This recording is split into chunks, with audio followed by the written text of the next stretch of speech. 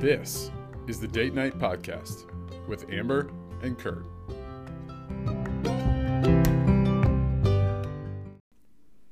Welcome to the Date Night Podcast with Amber and Kurt. I'm Kurt. I'm Amber. How are you, Amber? Hanging in there. End of a week. It is. It's Friday night when we're recording this. Friday night, yes. Pretty good night for a date. Absolutely. Yeah. And by date, we mean sitting in our basement recording a podcast. But, you know, that's cool. Dates are weird. When you have kids, it is, yeah. You know, our kids are of age that we can go out. Yeah. We should do that. We should. Anyway. But we don't. Anyway, that's not what this is about. Amber, I want to tell you about a news story that I found. I am anxiously anticipating this because you were reading me some of the headlines that you didn't choose. Yes. So I'm fearful of what you did choose. Do you remember a common thread? I did read you like 3 or 4. Do you remember a common theme between all the ones I read you? Or some of them? Most of them? They had animals. No. Wildlife. Massachusetts. Oh, I didn't catch that. I was catching more of the animals. Okay. Well, I think 3 of the 4 I read you were in Massachusetts. Okay. My story is also in Massachusetts. Oh, delightful. So in Massachusetts, there's a bridge that runs from Boston to Cambridge. Okay. And the Massachusetts Department of Transportation, they're having a bit of a problem. Oh, I think I read this story. Well, let me get into it here before you respond. So there's a bike safety pilot program that's being implemented, and I don't know much about the details, but part of this program, I'm assuming, is creating somewhat of a bike lane across this bridge. Yes, because bikes, you know, as avid bikers ourselves, leisure. Anyways, avid is right. Avid. People don't look out. Cyclists. People don't look out for cyclists. Yeah, not bikers. We're not bikers. We used to be. But we're digressing. We're cyclists. Anyway. Yeah. Yes, we cyclists what? People don't look out for cyclists. We've had some close calls. We have. Yes. So I imagine some sort of cone. It's a pilot program. They're using road cones to like the orange traffic cones. Orange traffic cones. You know this story, don't you? I have read this story, but keep going. So the Massachusetts Department of Transportation is having a problem now because people are throwing the road cones over the bridge into the river. Is this like a protest of the program? It feels like it. Now, is this like motorists being upset that cyclists are on the road and they're like, we will not share the road, and they're like chucking the cones my lane back, right? Like that's what I feel like it would be. I don't know, but so this is the Charles River. I don't know the area real well, but the Massachusetts Department of Transportation says they've recovered roughly 100 orange cones out of the river. 100 orange cones? Roughly 100 orange cones. They don't know who's chucking them, but these are not all thrown at once. No, these are not thrown at once. In the time that this has begun, this pilot program, to just the other day when this article was written, they've recovered over 100, or roughly 100 orange road cones from the Charles River. I have questions. Yeah, and the article doesn't give any answers, so sorry about that, everybody. Here, I want to read you a quote. Okay, all right. This is, I think, what I love the best. So, the Massachusetts DOT, well, what month is it? Right now it's March. It's March. So, like winter? Where did we live most of our life? In the Midwest. Along the river? Along the river. What happens to a river? It freezes. Here's a quote from the Massachusetts DOT highway administrator. And I quote, he's talking about recovering the cones. And I quote, "It is a little bit of a dicey operation whenever you have ice on the river. It can be dangerous." They're sending people onto an icy river to recover these these 100 orange road cones.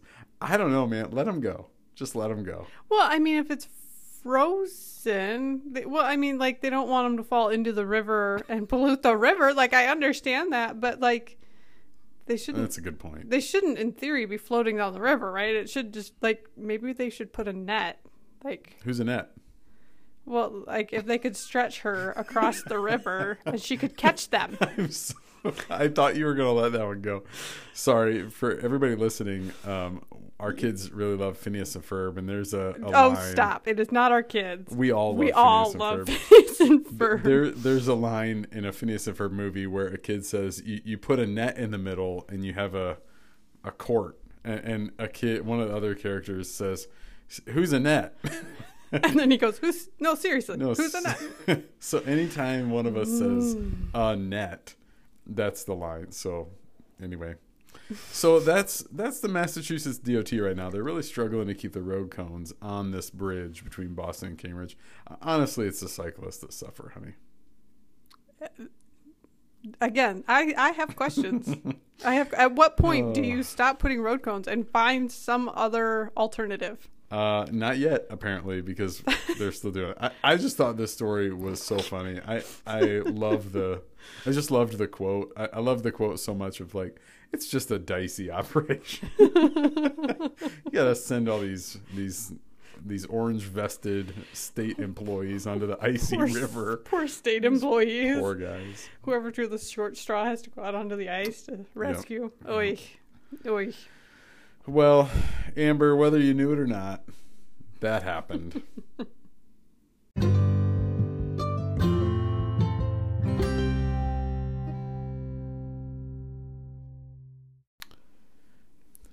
Amber, yes, I want to talk to you a little bit tonight, and I want us to share a little bit tonight the second part of our last podcast. Or if you remember, if you listened, our last episode 4, was an episode about what it was like to be married with one of us working in full-time ministry. Yes. This is episode 2. This is the second part of that. It's part 2.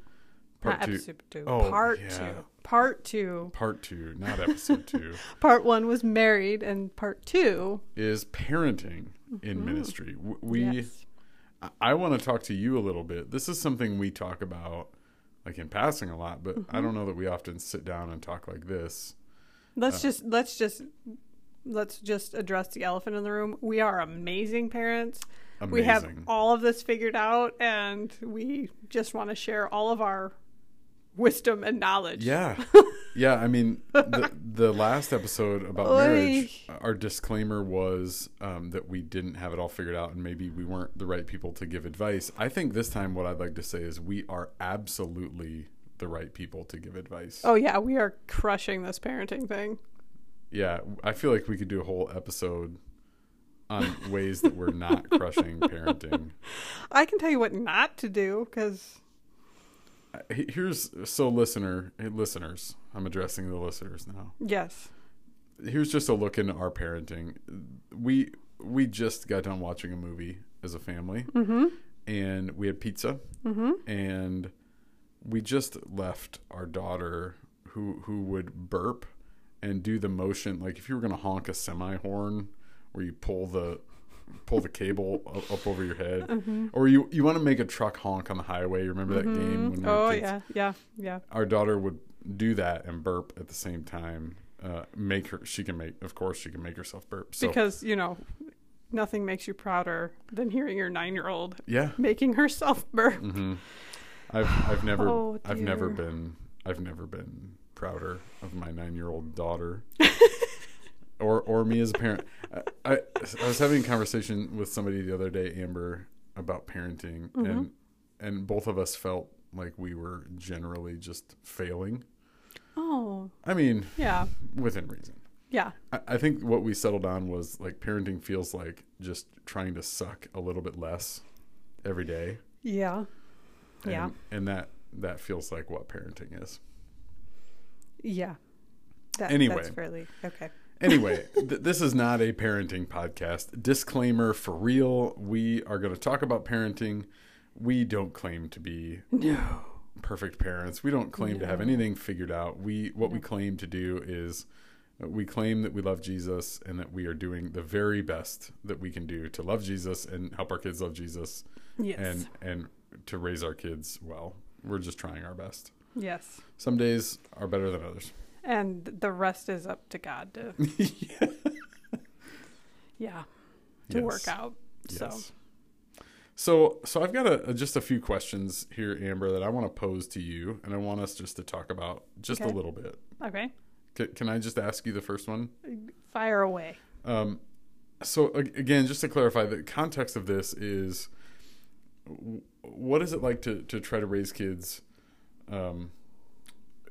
with me working in full-time ministry? We live in a parsonage right next to the church. Mm-hmm. What's it like to raise a kid or raise kids? And when we talked marriage, we wanted to kind of pass on on some things that we've learned. Yeah. I think, maybe that could be a thing here too. Yeah. Maybe this is helpful for either people that are going to experience this, are experiencing it, or maybe even people that have a pastor with kids. Mm-hmm. Mm-hmm. Or maybe somebody who's grew up as a pastor's kids that have some insight that could share with us what they found as helpful or maybe not helpful. Yeah. Yeah. So here's the first question. Okay. How would you answer this question? How is parenting different, or how does it feel different than the parenting we did before I worked in full-time vocational ministry? Well, I think this is a little bit tricky because when you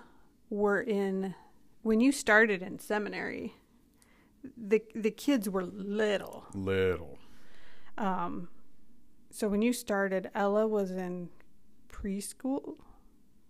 No, Ella would have been 3. Yeah. So she's... Oh, yeah. I guess that's not far. I was like, no way. No, that's not far. Yeah. She'd have been 3. She would... Yeah. So she was 3 and Cooper would have been then 6? Yeah. Ish? 6-ish, yeah. So, they were really young, and I think parenting young kids, like 3-year-old, is just very different than parenting a 9 and 12-year-old. Mm-hmm. So I think we are a little bit comparing apples and oranges because of that age difference. Mm-hmm. So I think it's a little bit tricky,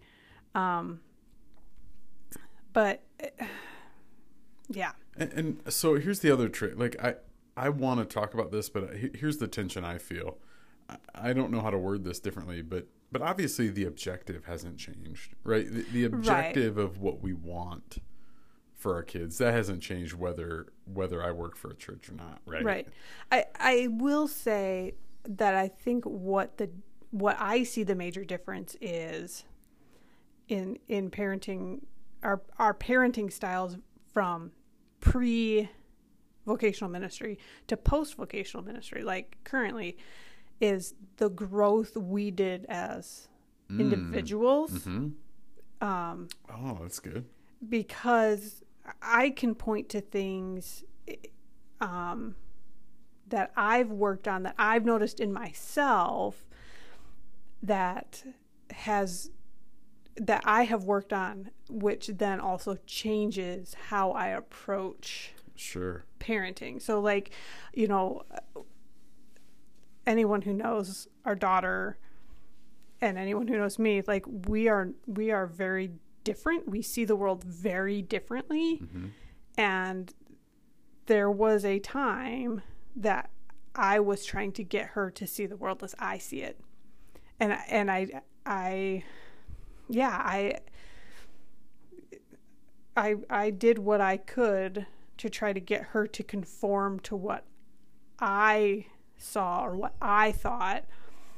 And as I did that work on myself, I realized, like, she doesn't have to conform to what I think. Right. Like, we are very different. We have different personalities. We have different approaches. And that's beautiful because there's intentional creation in that. Right. But I had to come to that as myself, which then allowed me to allow her to be in her world. Like, does that make sense? Like, yeah. And so what you're saying is that as we made the shift as a family, that you feel like that work happened when the transition into a family that is in full-time ministry, that work happened in that context, is what you're saying. Yeah, that was all just kind of all part of that whole journey and experience of working on ourselves. I think had we not really started to dig into who we are and the things that kind of drive us and our own systems and first formations. And again, this is a whole faith walking advertisement, but I think had we not done that, I think our relationship with our kids would be very different. Yeah. What comes to mind to you when you hear the word, the words PK, or the letters PK, or pastor's kid? Because we didn't have pastor's kids. Our kids became pastor's kids, right? Right. They weren't born into being pastor's kids. Yeah. Mm-hmm. What do you think of when you hear pastor's kid? I mean, my initial response is like, oh, they're always like the naughty kids or like the bad kids. That's always been, like that's kind of how you grow up a little bit of like, oh, you always hear that the pastor's kids are all these, terrible kids. And they're like, yeah, if someone's going to misbehave in the Sunday school class, it's always the pastor's kids, right? Like, somebody's going to drop the F word. It's probably going to be the pastor's kid, right? Like, so yeah, so that's kind of where I have my foundation. But now having pastor's kids, I think that's a different mindset. It's interesting. No one says, "Oh, they're a nurse's kid," or they're an HR generalist kid. Oh, they're a production supervisor's kid. Right. I think I'm present to the reality that, like, instantly our kids get a title. Right? A label, yeah. A label, yeah. Mm-hmm. And let's be clear, we've not really had a bad experience with this, right? No, we are very. I think we're a little hyper aware of it. Yeah. But yeah, I think it is interesting how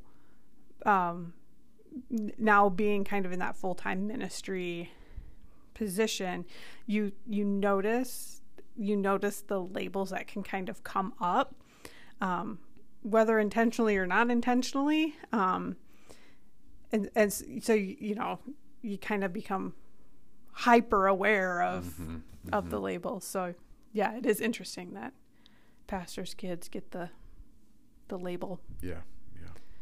But. All right. Well, do you want to say anything else about that before I go to the next question? No. Okay. So this is going to be a long form question. You and I lately have had a number of conversations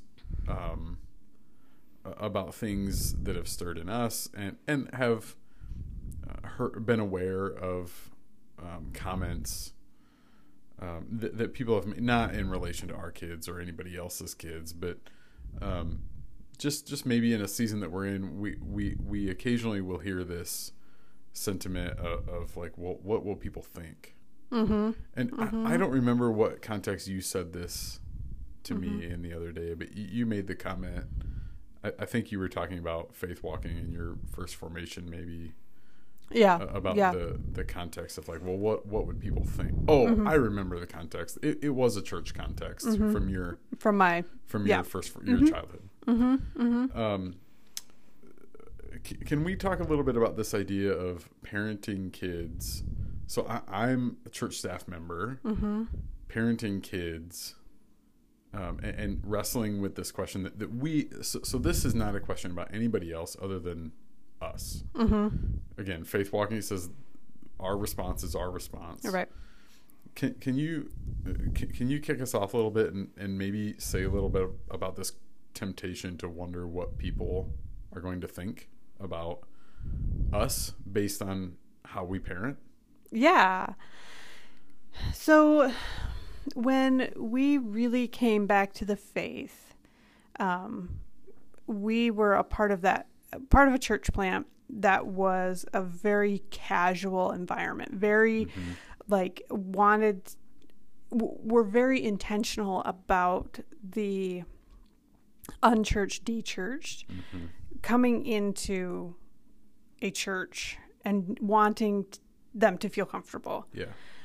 So when the kids were born, their home church was a very casual church. It was very casual, like jeans and sweatshirts, I was, to be clear how casual this is, I was on staff and I wore a baseball cap.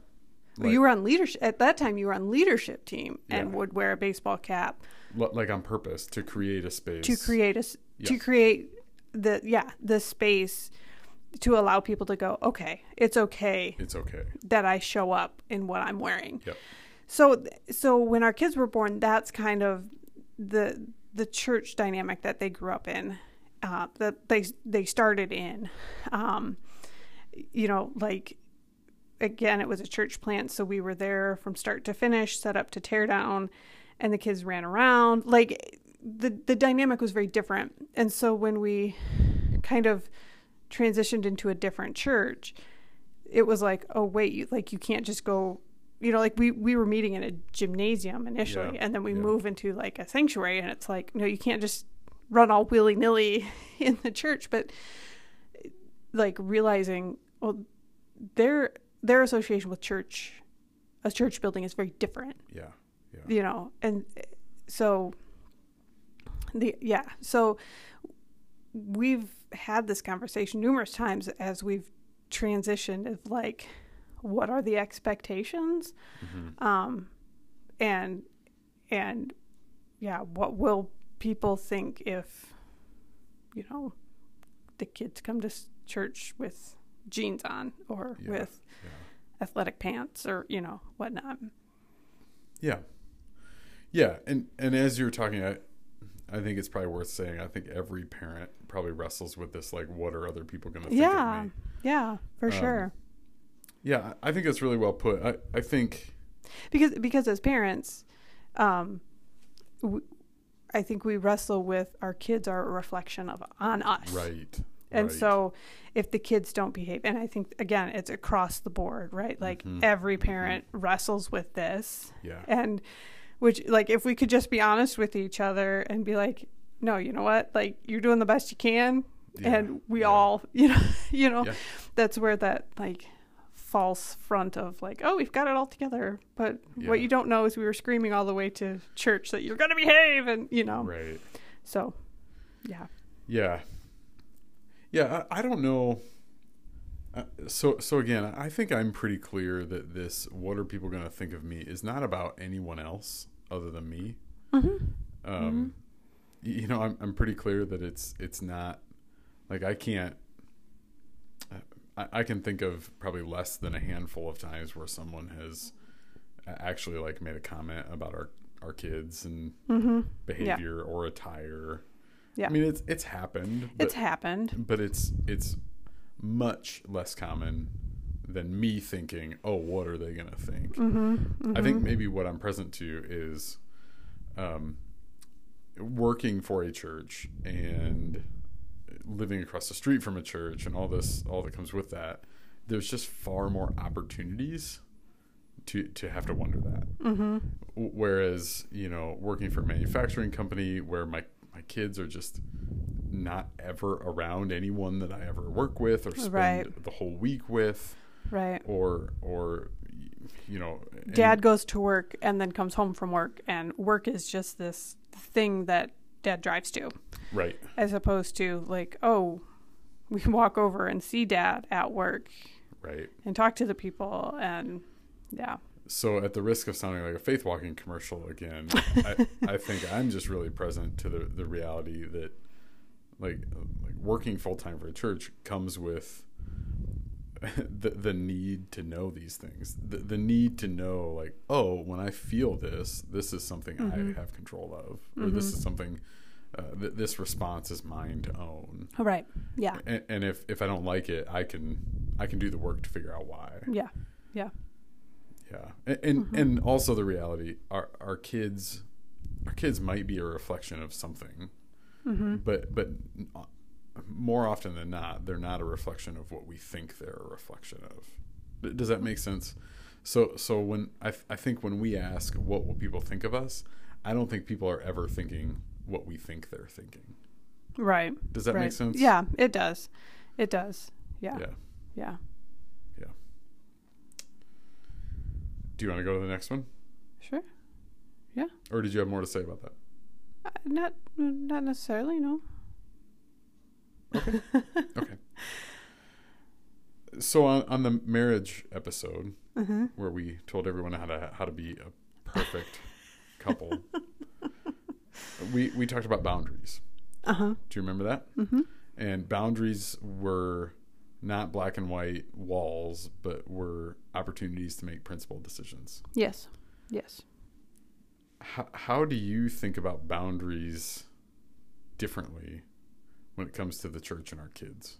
And like when I say the church, I'm going to use the word the general. Overarching. Yeah.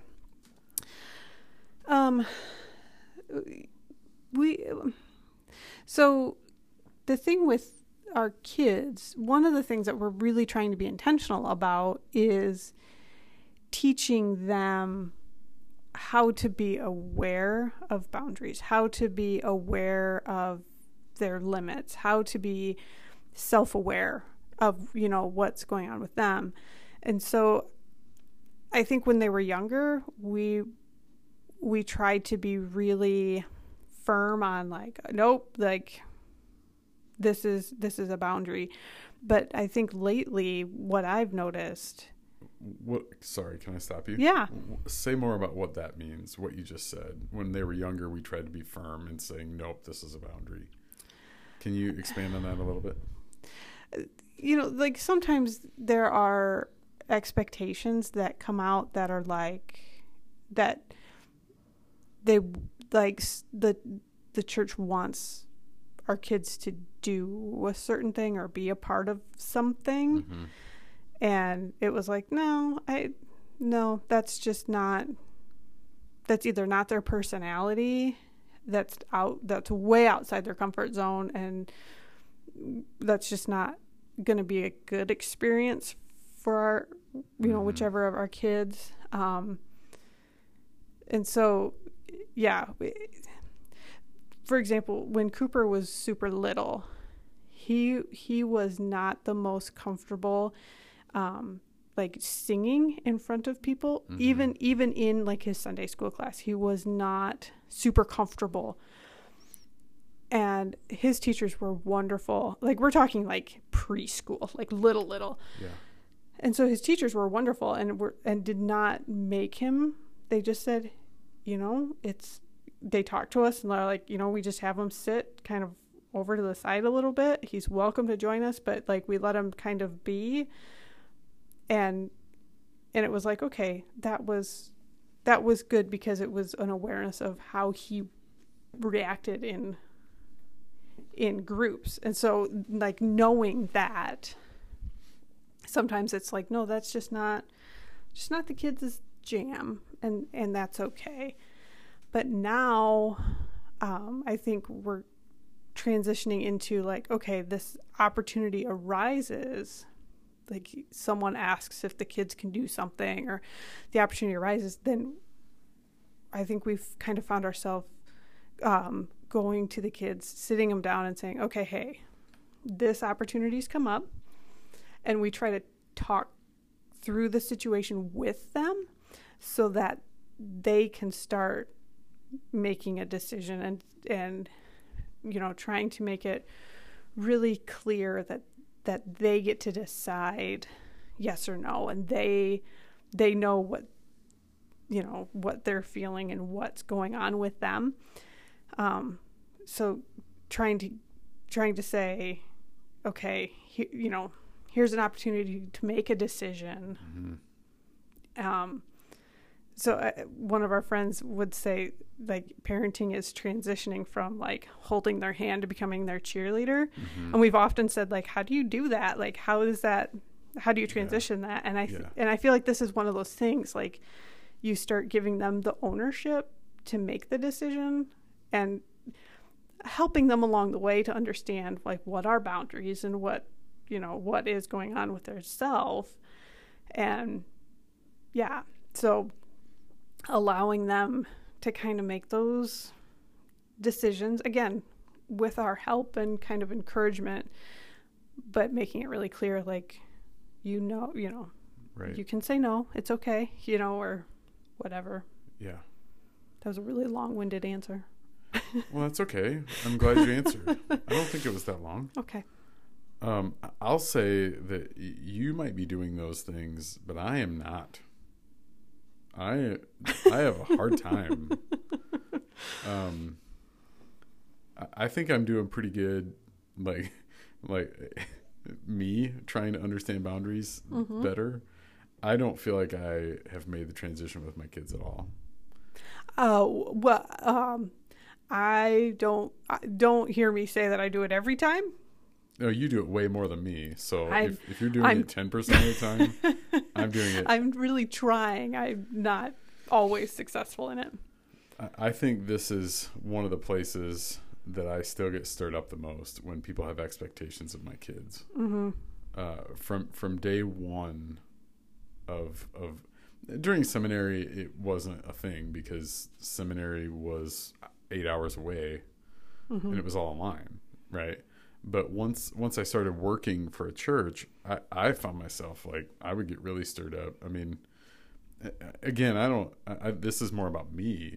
All these things are more about us than anybody else. But, someone would assert an expectation or a desire for our kids to do something, and I would like react super emotionally with a no, this is not no. I think I'm getting better at it. I think in the last 3 years I've gotten less emotional, but I still find myself not saying what you say. I don't find myself saying, let's ask the kids. I find myself saying no. Yeah. And this goes back to one of those principles you and I talked about before recording this, that I work for the church. I'm on staff for the church, but you're not. Right. And the kids are not. Right. So the kids serve in places where they're gifted. Yeah. Our son runs some tech stuff. Our daughter serves in the nursery, and you, Amber, barely come to church at all. when I can drag myself out of bed on a Sunday morning. Is that what you're Saturday saying? nights can get real rough for you. Oh, the elders are going to come talk to me. But I think there is that, like, that is a value that we've named. And like, just to be super clear, the church that I currently work for, that we are a part of, is phenomenal at understanding that. Never ever really, once, never once has this been an issue. So I want to be really clear about that too. But I think for me, that's where it stems from.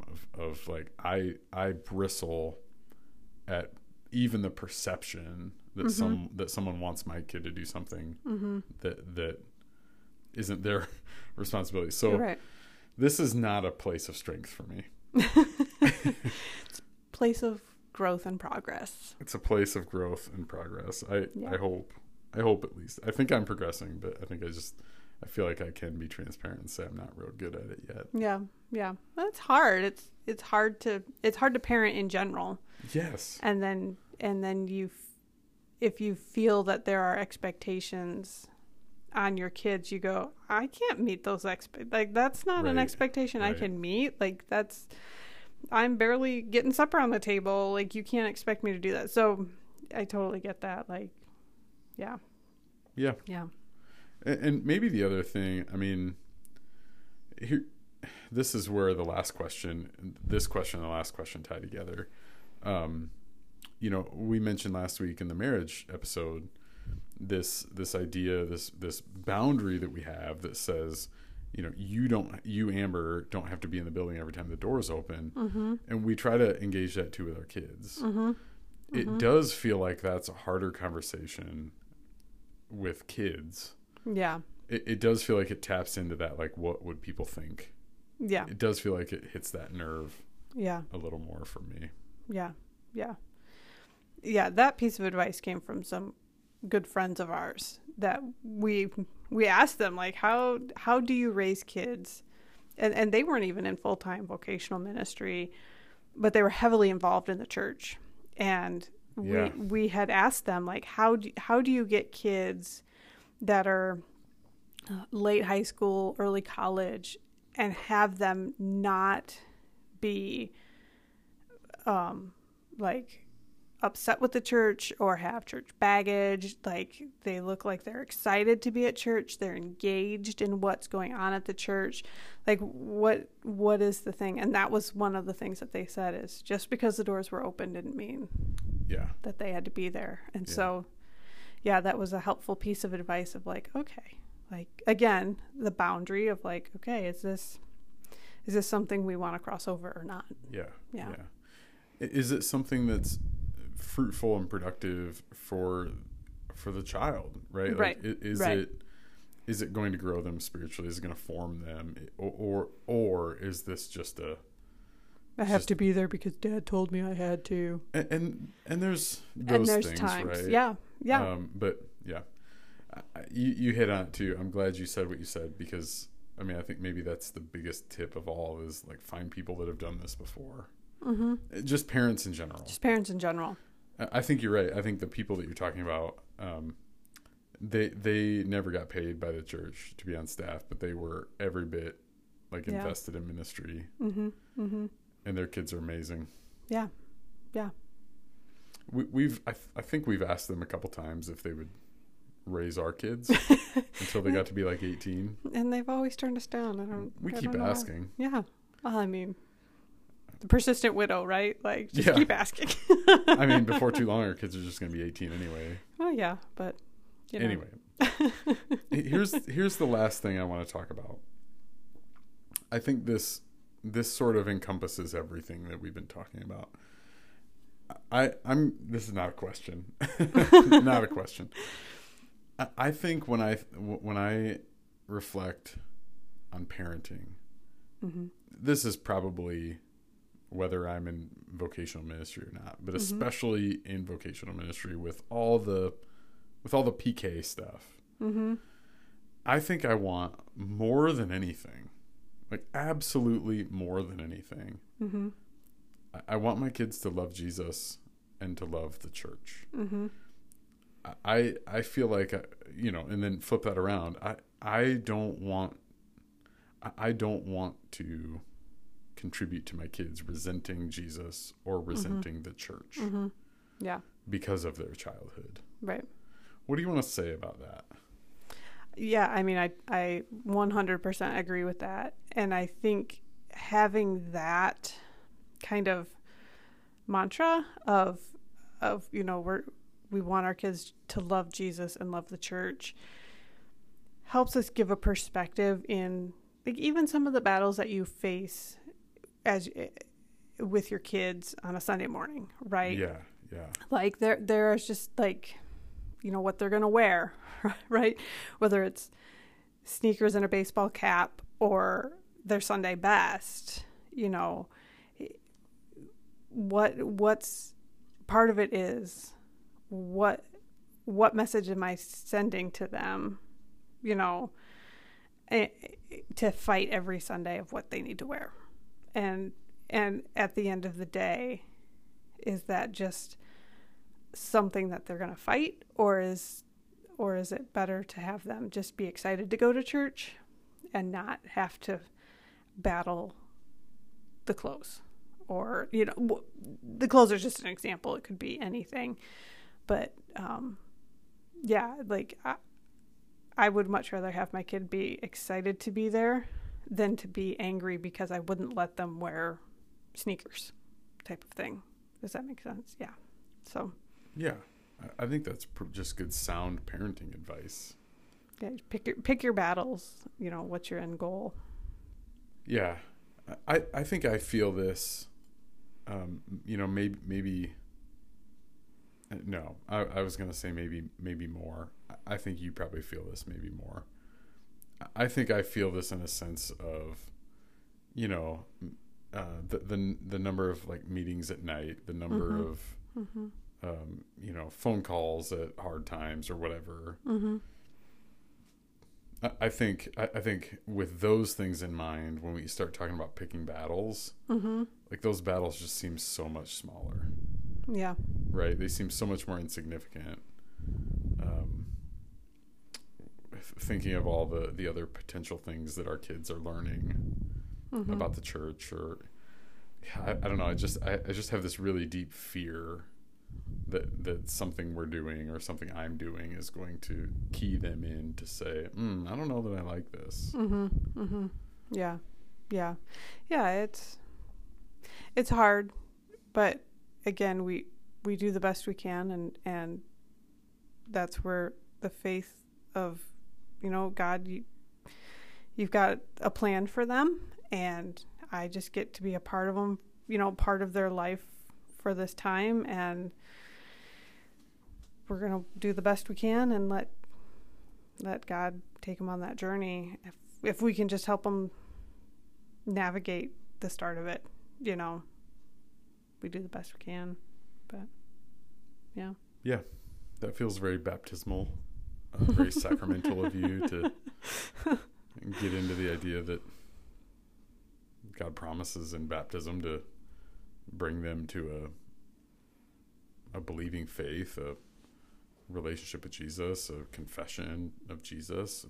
And yeah, again, I think that's probably not ministry specific. That's every parent. For sure. Yeah. I mean, think about it like this. If I worked for Frito-Lay and I got to bring home Doritos every night, yeah, when would our kids get sick of Doritos? Pretty quick. I feel like, I don't know. Yeah. I don't know. That's a bad analogy, and that falls apart.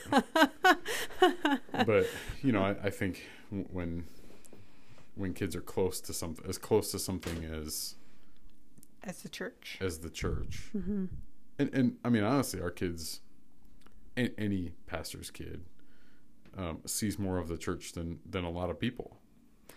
Yeah. They see behind the curtain a bit more. Yeah. There's a sentiment. I've heard this. I've not heard. This is not in our current church. I've heard this before, where people will say, you know, I like hot dogs, but I don't want to see how they're made. Yeah. I like the church. I love the church. I just don't want to see behind the. Now, that's cop out. Like there's a. We could spend a whole podcast talking about that. Right. But I think what I'm trying to say is, like, I think kids of church staff get to see the hot dogs made. Yeah. In ways that can be very disillusioning of the church. Yeah. Yeah. It can be. Don't have to be. Right. And I think some of it too is how do we approach. I'm glad you said that. I was going there too. You know, like whether it be conflict or whether it be the scheduling issues or demands, or, you know, how do we handle it, and how do our kids hear us talk about it? Yeah. You know, and if our kids hear us be a little frustrated, like, do we talk to them about, like, yeah, it's okay to be frustrated, and you have to work through it. Like, yeah. So not, yeah. And maybe, I don't know, I'm just processing on the fly now. Maybe with such a unique view of the church, maybe our kids are like super ahead of the curve in learning that the church is just a bunch of really messy, broken people doing the best they can. Yeah. Like maybe they're just getting to see that early on. Maybe they're ahead of the curve, and maybe we do have this really cool opportunity to say, yeah, you know what, this is pretty tough. Church is pretty tough for everyone. I think actually, if we're truthful, I think our kids will probably hate faith walking more than they would hate the church, because we faith walk them a lot. Yes, I think our kids have been asked to get curious about something about 15 more times than they want to be asked. Yes. Per week, 15 more times. Yeah, that's probably true. Yeah. Probably true. Yeah, I don't know. I think that's probably my biggest fear is, when our kids get to be adults. Mm-hmm. Like, man, I just want them to love Jesus a whole lot. Yeah. Yeah. Doing the best you can with that goal in mind of love Jesus, love others. Yep, that's right. Love the church. That's right. Yeah. Yep. Yeah. Well, what else do you want to say about parenting in with one of us working in full-time ministry? Parenting's hard, and don't allow the illusion that everyone's got it all together. Preach. Come on with it. Yeah. Nobody's got it together. Nobody's got it together, and it's okay to ask for help. Yeah. Have compassion on yourself. Yes. Yeah. When your kid walks into the kitchen and uses a curse word that she just heard. Yeah. And doesn't know that it was a curse word. Have compassion on yourself. Yep. You're not failing as a parent. It's a learning opportunity. It's a learning opportunity. Not that has ever happened. No. Have compassion. Have compassion. You have a book sitting in front of you. Do you want to say something about that? Yeah, I can. You don't have to. Well, you just mentioned it, and I did. We can just leave it hanging. No, we can leave it hanging. That would drive me nuts if I listened to this podcast and be like, "What book? What book was it?" You'd have to come back. Yeah, then there'll be a whole underground following that's like, "What do you think the book was?" Intrigue. No, so the book that I have sitting in front of me is called The Pastor's Kid by Barnabas Piper. So this is the son of John Piper, a pretty well-known pastor. Yeah. But Barnabas Piper wrote this book, and the tagline is "Finding Your Own Faith and Identity." And yeah, he just kind of talks through being a pastor's kid and what it's like from his perspective. We can read a lot of books on ministry, but sometimes it's helpful to know, okay, you were a pastor's kid. What did you see? What did you feel? What happened? What can you give insight to that as a pastor or as a parent, that would be helpful or hurtful or, So, yeah, that was it was insightful. I think at some point we want the kids to read it. Just to understand, your dad's a pastor or your mom. I was just speaking into our context of sorry. Sorry. Okay, so fine. I'll generify it. Generify? I don't think generify is a word. Michael Scott. Fair. But your parent, one of your parents is a pastor or in full-time ministry, and how do you navigate that as the kid? And so we've read this book, and it's been a while since I read it, but I think it will be good for the kids to read and for us to maybe reread of how do we approach this in the most healthy and loving way. Yeah. Mm-hmm. It's been a long time. I wish I was going to try to say something intelligent about the book. I don't remember it. Do you want to read the back cover, No. like, so you can? Should have been doing it while you were talking. Oh, this book, Barnabas Piper, the acclaimed author. Yeah, but I do like, all joking aside, I do remember that it was really insightful. Mm-hmm, mm-hmm. So, I mean, like the back says, Dad may be following God's call, but the pastor's kids are just following Mom and Dad. yeah. You know, Yeah. so trying to, perspective. Yeah, well, thanks, Amber, for engaging kind of a challenging topic. I look forward to, what am I saying? That's so formal. It is. Yeah, thanks for engaging it for everybody to listen to, and just keep plugging here. Yeah.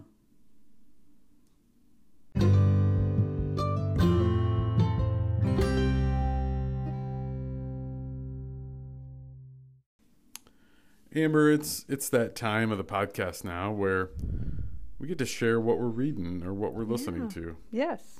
So, Amber, what you reading? So my book this week is an audiobook.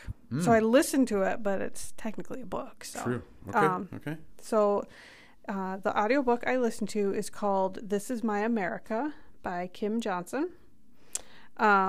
And this is a, I guess you would say novel. I don't know. I'm not spectacular at this, but the premise is this girl's dad is on death row. He has been wrongfully convicted of a crime, and he has a date of execution, and she has been writing to this organization to try to get them to take the case to get him cleared. I can't remember how many years he's been on the, I want to say like 10 years. I can't remember. And in the meantime, her brother gets accused for murder. And so it's based in Texas. And so it's it delves into like race and convictions and conviction rates and the racist dynamic that can be present in those situations. And so, yeah, it was a super interesting read. This Is My America by Kim Johnson. I'd recommend it. Yeah. Yeah, cool. Yeah. So Kurt, what you read? I recently finished a book called Shrink by Tim Suttle. Mm-hmm. And I just cannot recommend it enough for anyone that is in a church leadership role, not just paid, not just staff, but any sort of church leadership role, maybe even informal leader, right? Mm-hmm. I have not read this one. You have not, but you should, because you are in a church leadership role. Yeah. So the idea of this book is that over the last 20 years, there has been a movement in the church, like a shift, the universal church. Yeah, a shift to measuring success as bigger, better, faster, stronger. Mm-hmm. And I think in a lot of ways our sort of earliest entry into church leadership would have reflected that, right? Mm-hmm. Like success is measured by how many people are attending on Sunday, how many staff you have, bigger, better, faster, stronger. Mm-hmm. Mm-hmm. Tim Suttle asserts that that the actual measure of success for a church leader is faithfulness, faithfulness to God's call to make and equip disciples. And what's so interesting is he asserts actually that oftentimes being faithful as a church leader to those things will not look like bigger, better, faster, stronger. It actually looks like the opposite. Looks like smaller. Yeah. So, as a pastor, as a church staff member, I just found this incredibly fascinating. I think it's just my deepest desire to be faithful to the call that God has given me. And I think the language around this in Shrink is super helpful. Mm-hmm. Just to imagine, how do we as the church measure success? And what do we want success to be? And how does God define success for us as church leaders? Sure. So yeah, it's really, really, really good. I think I would recommend it to anybody in church leadership. I have to add that to my list. Yeah, it's really good. Okay, so we want to give all of you listeners a bonus what you're reading. Yes. Because Amber and I are reading a book together. If you're listening to this, soon after we record it, it's Lent. Yes. We've just passed Ash Wednesday. Mm-hmm. And I think when you hear this, if you're listening to it shortly after, it'll be like Monday or Tuesday after Ash Wednesday. Mm-hmm. So we are going through a Lenten devotional together called Falling into Goodness. And a side note, I think this could be used any time of the year. It could. It really could be. But yes. Yeah. But it's structured. Yes, it's structured around Lent. To start at Ash Wednesday. Yes. And go through Lent. Yeah. So this is by Chuck DeGroat. Chuck DeGroat was a professor of mine. And again, this is called Falling into Goodness. And we just love this. We've both read this multiple Lenten seasons. I'm on year 3. I've been tracking how many times I've read this. I'm on year 3. So good. It is so good. So Amber and I love this so much. And actually, our 2 Trinity campuses we're inviting both campuses to read this as a church together. Mm-hmm. So we believe in this so much and love this so much that Amber's actually going to read like just a little bit here just to give you a glimpse. Yeah. So this was from today's reading. It says, so here's today's invitation to you. Embrace your creatureliness. Admit your limitations. Acknowledge the ways in which you've tried to avoid them. And hear the Spirit whisper to you, you are enough, just as God created you, just as you are. So good. So good. So the premise of the book is that, obviously, at Ash Wednesday, we are created from the dust. We'll return to dust. Mm-hmm. So the theme of this book is like returning to the ground, like being grounded in our creatureliness, and that's not bad, not shameful, but it's good. It's good. Yeah. And that's where we find our most full flourishing. Mm-hmm. Mm-hmm. So good. So Falling into Goodness by Chuck DeGroat. It's a great Amazon buy. If you don't have a Lenten devotional, it's a good pickup. Yes, indeed.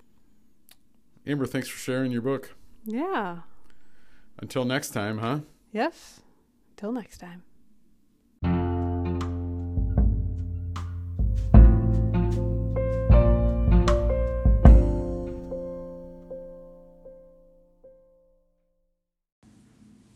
The Date Night Podcast was written and presented by Amber and Kurt. Produced by Kurt and Amber. Intro music and interlude selected by Amber and Kurt. Editing by Kurt and Amber. Logo and thumbnail created by Amber and Kurt. Research and fact-checking done by Kurt and Amber. This has been a production of Amber and Kurt.